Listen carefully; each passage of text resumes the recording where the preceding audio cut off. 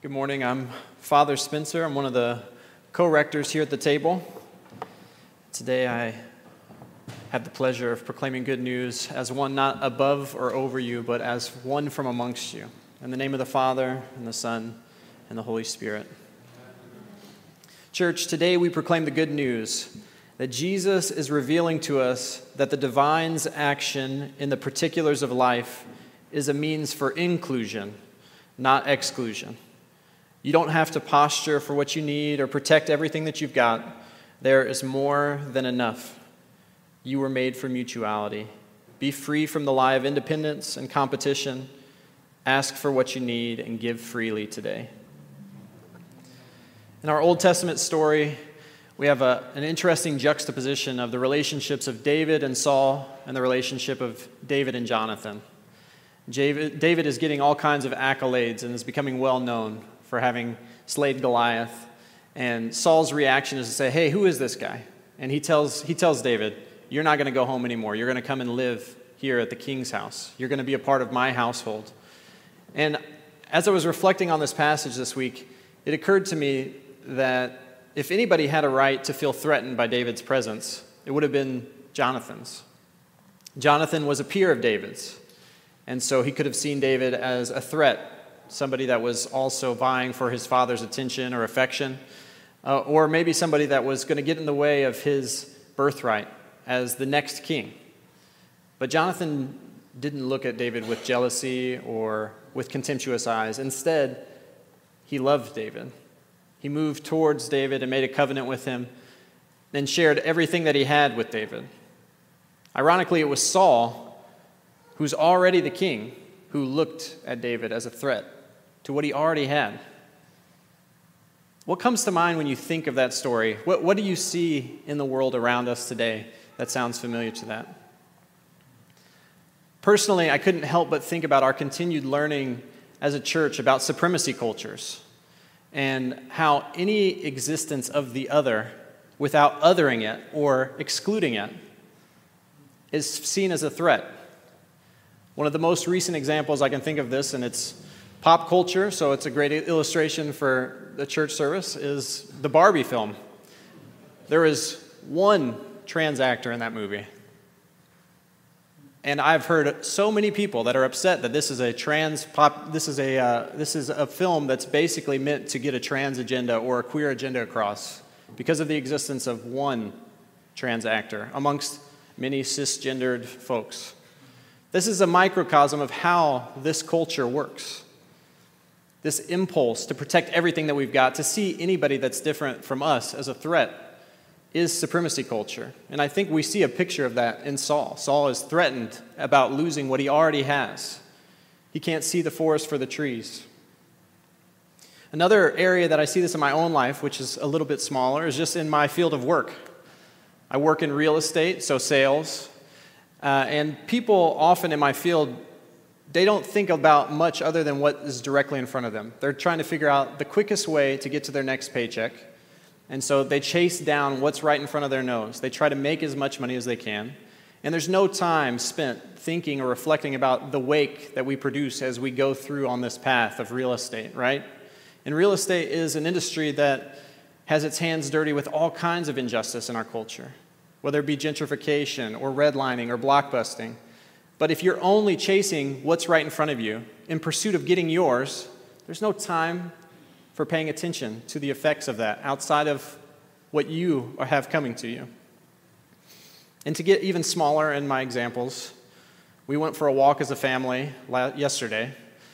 My wife and I were walking, and the kids insisted on being on their bikes, which, if you've ever done this, is always a difficult thing. It's much easier just to all be on bikes or all be on foot. But when the kids are on bikes, they're always going way too far in front, around corners, even though they know they shouldn't, right, Cam? But Cameron and Remy were so focused on who was going to be in front of the other on the sidewalk that we just kept running into issues. One would get too close to the curb right when a car was passing. One would go a little bit past the end of the sidewalk into the intersection. And so finally, we said, hey, look, nobody's in trouble. We're not mad, but we are dropping our bikes off at the Crawford's house, and we're going to walk the rest of this time. Because you are so focused, you're so preoccupied with being at one tire length in front of your sibling that you can't just enjoy. Like, we are not in a race out here. We are just out for a walk. So where do you notice in yourself this need to posture or position yourself to get what you need, to fight for the goodness of God in your own life? Where do you find yourself familiar with the impulse to protect what you already have? We come by it honestly. A lot of us have been told explicitly or implicitly that this is actually how the world works. And so, being formed into it, we carry these assumptions about the world with us into Scripture. We read our psalm from today where it says that God chose the tribe of Judah, built her temple in a specific place, chose David, chose a specific and particular people. And we can read that divine action in the particulars as limiting, as exclusionary. And that reading comes naturally to us, and it also leads to a supersessionist reading of Scripture. Now, supersessionism may sound like a complicated term. It basically means that we, when we read the Bible, just insert ourselves in the place of Israel. We sub them out, these particular people, and we say, we're the new Israel. We're God's people. And it's an erasure of race or specificity when it suits us. We erase difference so that we can insert ourselves in and center ourselves in the story of Scripture. We've been formed into this Highlander view of reality. There can only be one. But church, this is no way to live.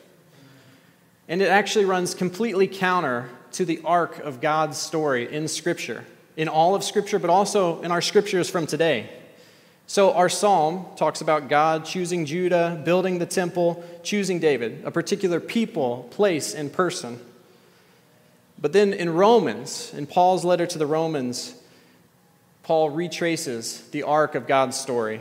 Jesus is the one who's been promised through the prophets, born of the line of David, made known in the incarnation and resurrection, in the specificity of that place and time, and through whom we have received grace and apostleship to bring into obedience of faith all the Gentiles for the sake of his name.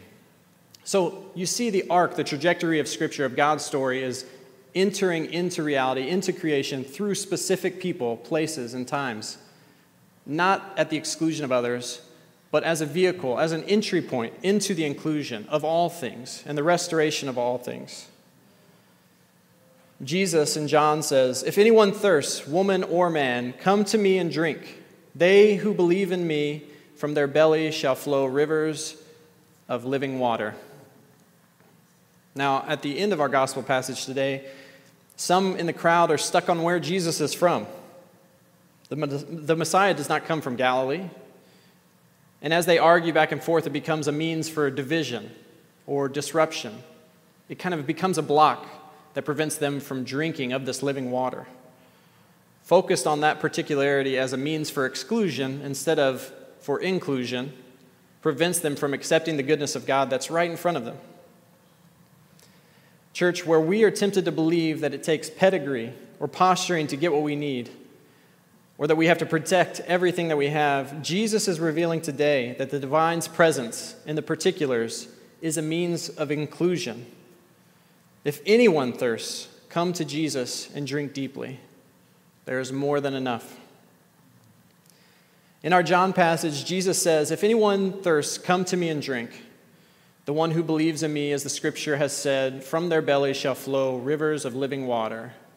Now, he said this about the Spirit, which believers in him were to receive. What do you think of when you hear this passage, living waters flowing from your belly? I'm come from a charismatic background, so I think about speaking in tongues and that being living waters. As I reflect on my own story, though, there are these high points, these revival moments. But this was a living water that I did thirst again for, this experience. It wasn't something that sustained me in all parts of my life. So I think Jesus is talking about more than that. Jesus came to save us. Jesus gave us the Holy Spirit and rivers of living water. But Jesus came to show us how to really live, like in the real world. You don't have to fight for the goodness that God has for you. So what is this living water? It's a way of life. It's mutuality, connection, and presence. This is kingdom living. Jesus is calling us out of competition and isolation and into mutuality with one another, into kingdom living. There's a lot more to be said about mutuality. We talk about it a lot as a church, and I don't have enough space right now to get into all of it, but I want to talk about what mutuality is a little bit. It's not absorbing each other's anxiety, or to anybody that's a Tom Wamsgams fan from Succession, it's not using each other as pain sponges. It's not intuiting each other's feelings and wants and needs. It's committing to connection that includes naming what we want and what we need to each other so that we can discern together reality and so that we can walk together into what God has for us. A few of us down in Bates Hendricks had a chat via text this week, and one of the things that came up was just sharing that codependency is hell actually masquerading itself as heaven. Differentiation is essential for true mutuality. And I think that this is actually tied up in this good news today about the divine's presence in the particulars of life. God is present and at work in your desires. So noticing and naming desires, not just following them or running away from what you desire, that is essential to your discipleship. It's essential to you being a part of the community, to showing up. But as we grow in our awareness of God's work, the work that's going on in our internal, isolated worlds, we have to learn to name those desires, to notice it and name it to our community. And as a part of sharing those desires together, not necessarily just trusting them, not naturally just distrusting them, but just owning them together in community. Through that, we are being drawn deeper into God's work in the world around us. So as we drink deeply of this kingdom life, rivers of living water begin to flow out of us. And church, this is the great flood of creation. The Creator is reconciling and reordering all of creation into mutuality as it was originally intended to be. There is more than enough. A flood of living water. So church, what if this is actually good news today? What if this is actually true? What does it practically mean for how we live? Where do you notice that as you're hearing this good news, you feel that you're not sure if there is enough? There's not enough hours in the day. Or maybe at this specific moment you don't have enough faith or patience. Not enough support or friendship. Maybe you feel low on love. Notice and name those things. I want to invite you to respond to this good news today by holding those things in your heart as you come to the table. And I also want to invite you to share those with somebody. However you discern is appropriate. You don't have to publicly put it on Facebook or share it in the group me, but find somebody that you can confide in and own where you're really at. There are no assigned seats around the table of the Lord. You are free from posturing. You're free from performing. You are free to come, bringing those things with you. But also, what about physical needs? Not just our emotional, internal needs. You can bring these to the community as well, to your friends and family, to the church. We have a benevolence fund here, and we really try to meet concrete needs through that benevolence fund. And so if there is a need, please talk to one of us. There's a way of doing that on the website, but we want to meet those needs, those concrete, real-world needs. And then there's also needs that are too big for the community. And what are we supposed to do with those? Living waters flowing out of our bellies together in community also includes pursuing reform and justice together.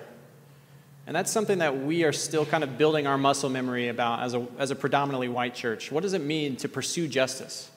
To not just be content with our internal peace in our quiet world, but also looking at the world around us and seeing needs that are too big for me to meet. Inner peace is not the end game, but living waters flooding the whole of creation, restoring things into mutuality, not just between me and one other person, but all of creation being reconciled. Brothers and sisters, God is meeting you in the not enough today. You don't have to posture. You don't have to pretend. Bring all of you today. your longings, your discontents, your hopelessness. Bring it with you to the table and be fed. There is more than enough. Ask for what you need and give of yourself freely today. In the name of the Father, the Son, and the Holy Spirit. Amen.